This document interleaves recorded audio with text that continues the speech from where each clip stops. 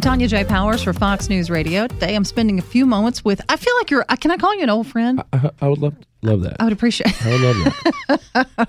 I'm going on a limb here. Jerrod Niemann, country star. Thank you for coming by back to see us. Thanks for letting me in again. You, your security code still works, so you're good. Yeah.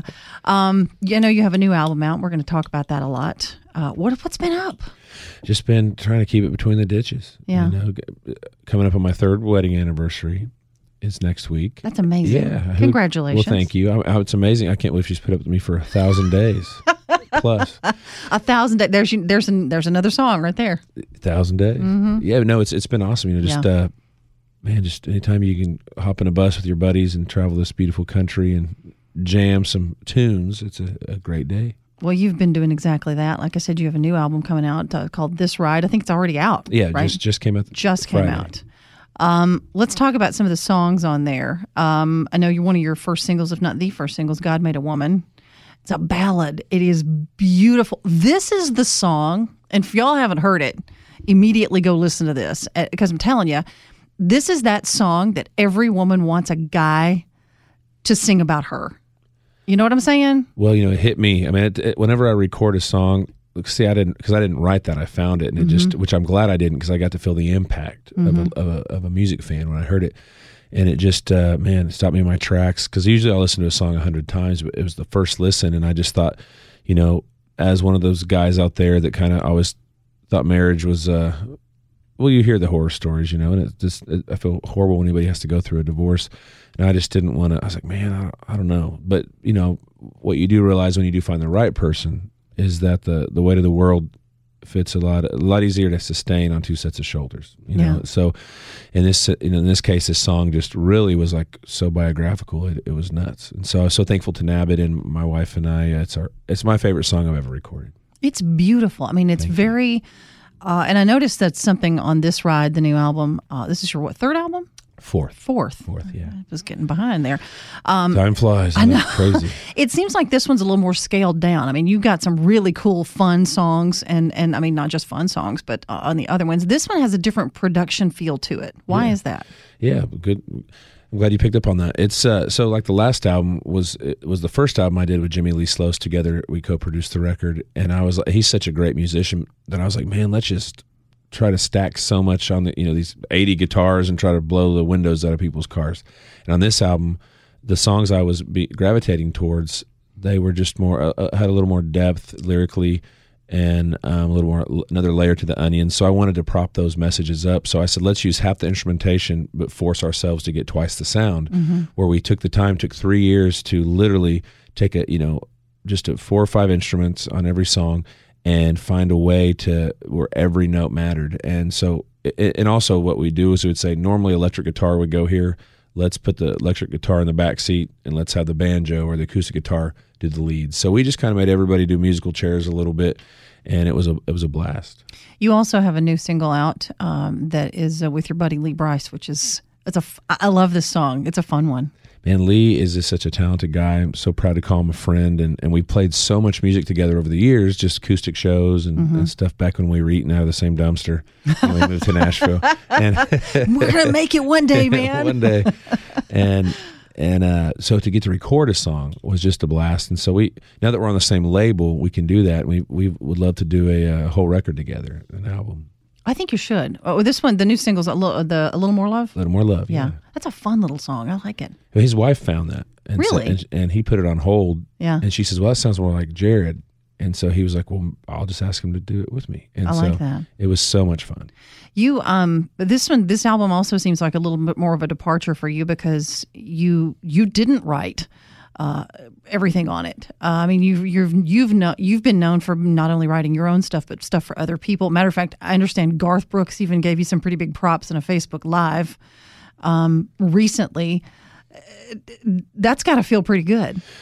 It really, you hear people say, "Oh, it's surreal, this and that," but there is, for lack of a better term, that's exactly what it is. And you just see he's like our Elvis, just that magnitude of, in the 90s. I mean, he still obviously today can sell out multiple shows anywhere in the country, and he's just been such a mentor for me I've known him since I was 21, and anytime I was going through a rough patch in my life, whether it's music or personal, he's always been someone that I can pick up the phone and call, and he makes you feel like the most important person on the planet when you're around him, and he's just given me some profound guidance, and just so anytime he says something kind, to say it made my day is an understatement. Now, you wrote "Good Ride Cowboy," which is a hit for him. Yeah, that was one of those. You just hear these crazy stories about Garth. You'll hear I mean, it's fascinating the stuff he does and never tries to get credit for it. And one of the things that he reached out to me and my buddy, we'd all known each other for a few years, and he said, "What are you doing tomorrow?" And come to Oklahoma. And so we were there, of course. And when Chris Ledoux passed away, who was one of his mentors, heroes, and dear friends, I realized that Garth had invited us over to write a tribute song for Chris, and I was blown away and honored and humbled and by the whole scenario, and I just sitting in that moment, I just thought, wow, I just saw how fast Garth Brooks is, fast and high quality songwriter. I mean, just the best. And so you sit in a room with him and you see how far you've come because you had that opportunity, but then you see how far you still have to go because you realize how talented he is. He's kind of like the song Jedi. Yeah, he is. He is. He's just all around 360, amazing human being. I mean, that's a pretty tall order to write something about Chris Ledoux. I mean, right there, just that itself, and knowing the relationship between Garth and Chris Ledoux, Oh man, it was. And I think that's why he called us, is because he knew we were such big fans of him and Chris. And when you're that close to someone like Ledoux, it's hard to step outside and look at it from the outside in. So we were just trying to help Garth find, knock that pebble off that cliff to start the avalanche of what he wanted to say. So it was, and I didn't know if he was going to record it when we left Oklahoma. We flew back to Nashville, and I had a couple other ideas for the song, and I just left him a couple voicemails. And one day he called and said, "Hey, I want you guys to come in the studio and sing on something with me." So we went in there, and it was "Good Ride Cowboy." And then all of a sudden he's like, "Hey, don't leave." He let everybody else leave. He said, "You two stick around," and played us another song called "That Girl's a Cowboy" that we wrote. And we didn't even know he recorded. I had written that 5 years before. And so it was just please don't pinch me if I'm dreaming kind of moment. Look, I'm still geeking out about the fact that I'm sitting with you, first of all, and you have Garth Brooks' phone number. So, this is a pretty big day for all of us. What the difference between your earlier albums and this one, as we mentioned, kind of the production values and some of the writing, but also I was reading an article where you were talking about the difference in this one and other ones, because you actually get to have more of a say in what you put out as a single with this record than that's how country music has evolved and changed over the past several years. Is the artist has way more, it seems like now, of a say in how they push their product and how they push their dream and their vision than they used to. Yeah, you got to have a vision. There's just so much music out there now, especially because you can, just for a small amount, you can have a makeshift studio at your house and have really come out with high quality stuff. So, you've got to have a vision. And, like I say, if you sign an artist, they don't have a vision, then they're not an artist, they're just a singer. And, some record labels like you to fit inside an insert artist kind of a scenario, and some labels need you to carve your own spot. And that's just where I fit better, because I like to, it's not like, oh, I'm so unique and different. It's just the fact that I am not inspired by just following what someone else did. Although it's, easy way out is to follow a trend.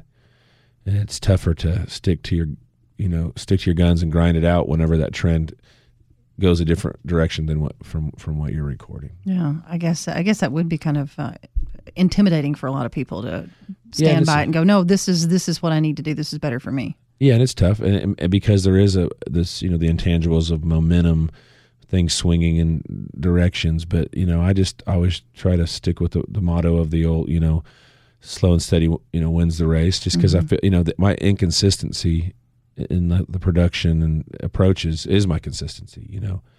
So I just hope one day, if anybody's kind enough to sift through the catalog of albums, they'll see that all of it was, stepping outside of my own comfort zone and challenge myself on many levels to be the best that I can at making music. Can we talk for just a minute about the Diamond Rio song on this album? Of course. I was so excited to see that you'd done a song with Diamond Rio. I'm a huge Diamond Rio fan from way back. That's awesome. Well, obviously love them too, and I think they're way ahead of their time, and their vocals are still just as fresh as the day Meet in the Middle came out. And I was in my basement. I have I want to preface, not like 50 Shades of Grey, but I do have a red room at my house. Hold on. It's not. You always manage to do this in our interviews. You just take it on a different turn. I'm thinking, okay, we're going down this nice little road, and here you just like, nope. Let's wreck. Let's crash into some trees. All right, you're going to explain this. So I do have a basement, and it has red shag carpet, red walls, red ceiling, no swings, or it's a family show. Gotcha. All right, it's a family show. You. Yeah. And but the reason I did that is I just feel like I always heard that red's a creative color, and that inside kind of this room, you can kind of hopefully tap into creative juices. So it was like 3 a.m, and I was just recording at my house by myself, and I sang a couple harmony parts, and I thought, man, that's in the same world as Diamond Rio. I wouldn't say it's like them because they're one of a kind, but we just decided to reach out to them and just ask if they'd be kind enough to come in and sing on it, and they were, and I was blown away. I mean, I don't think that not only did they take the song to another level, but I feel like they even brought the whole album up to another level, just having their presence. They're right up there with the Beach Boys and the Eagles and the Nitty Gritty Dirt Band, and for their harmonies and their vocals, they don't sound like anybody else. Yeah, and they certainly do not get the credit they deserve. They're Grand Ole Opry members. They've have so many hits they can't even fit them into their concert. They have to do a medley at some point take a break from their hits to do a medley of other hits. Of other hits, yeah. And I just think that what was exciting for me is is a new generation. There's a lot of, I'm sure, kids that haven't, but especially with a lot of new people coming into country music, to new fans may not be exposed to Diamond Rio, and so I wanted to do that, but also pay homage and to the their legacy, and so I just it's definitely one of my bucket list highlights of my life and career is to get to not only sing with them, but now we all hang out a little bit, and just now been able to call them friends, so that's even more important. So you got Garth and Diamond Rio on speed dial. That's right. Wow. It's pretty fancy. Okay, I always like to throw you one curve in our interviews because you handle them so well. I love them. And the last time we got to talk about your tattoos, and this time I want to ask you, where's the weirdest, most odd, off the beaten track place you've ever had a song idea come to you? The bathroom doesn't count because that's too easy. I thought you were going to say the weirdest place someone asked you to sign them, and I was like, well, we have to wait till after the interview if you want me to be actually honest. It is a family show. Yeah, it is. Okay. But the weirdest idea to come up with a song, man, that's a great one. What's funny is there's the instances where you're sitting in like in Nashville, it's the worst. There'll be 3 or 4 pretty witty people standing around, nothing with one-liners, your whole conversation. But somebody will just say something, and everybody just gets quiet, and there's just everybody's thinking, okay, I need to put that in my phone because it's a song idea. And so you actually have to say, don't write that, or you're not writing that, or you have to write it with them, because they will absolutely, I have friends that, they do not care. They will take anything you say and go write it, and they could care less what you have to say about it. Really? Yeah. It's okay. I always wondered if that happened because the same thing kind of thing happens in news. One person will say something, and you're like, "That's a really good. I'm totally gonna take that." And I wondered if the same thing sort of happened with, and they don't care. They just they're like, "Oh, this." Is fine. I'll give you an example. So I recorded "Drink to That All Night." Yeah. And Lance Miller was a writer on that, and Kiefer Thompson from Thompson Square. Him and Lance were having a conversation, and he just said, they were talking about Merle Haggard, some old Merle Haggard songs, and Kiefer said, man, I could drink to that all night. And Lance didn't say anything. He just went and wrote it. Then it went #1, and then his co-writers, the Warren Brothers, went to Kiefer and said, hey, by the way, Lance stole that from you. Oh, my gosh. And Kiefer's a good sport about it, because you can't copyright a title. So it's just one of those things that you just got to, if you don't say something, they'll go take it. Yeah, so it's, wow. And also the other thing is, like, when you're real late at night, when you're sitting there in a bar and maybe a little tipsy, and you think you have a great song idea, and if you don't put it in your phone, or whether you won't remember it the next day, like, oh, it was so good. So I always think, okay, well, I'll put it in my phone, and the next day I look, and they're horrible. Or you just don't know what you were even thinking whenever you put it in. They're like, what? Like, what was this? Yeah, I mean, don't even know. Why did I put yellow lines on the highway in my phone? I don't understand. What was this, something? I don't know. That's funny. I love that you have to kind of call it. It's like shotgun for songs. I was even asked to say a couple nice things about a friend in front of a songwriting community, and I was like, one example, I was like, yeah, anytime you get to hang out with this guy, it's better than a good day. And I just all saw them all putting stuff better than a good day in their phone. And I was like, this is ridiculous. You can't say anything 1% creative, or it's in 20 phones in 30 seconds. Wow. And it's a race to see who writes the best one. Oh, yeah. That's the thing. That's awesome. Jerrod Niemann, thank you for coming by. Well, thanks again for your time. The new album is called This Ride. Check it out. God Made a Woman. All of them are great. I'm just going to tell you that's my favorite. That's my pick.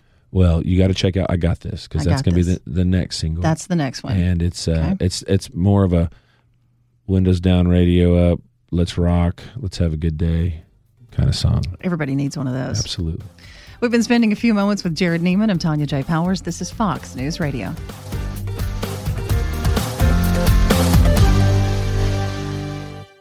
Pull up a chair and join me, Rachel Campos Duffy. And me, former U.S. Congressman Sean Duffy, as we share our perspective on the discussions happening at kitchen tables across America. Download From the Kitchen Table, The Duffys, at foxnewspodcasts.com or wherever you download podcasts. Listen to Fox News Podcast shows ad-free on Fox News Podcast Plus, on Apple Podcast, Amazon Music with your Prime membership, or follow wherever you get your podcasts.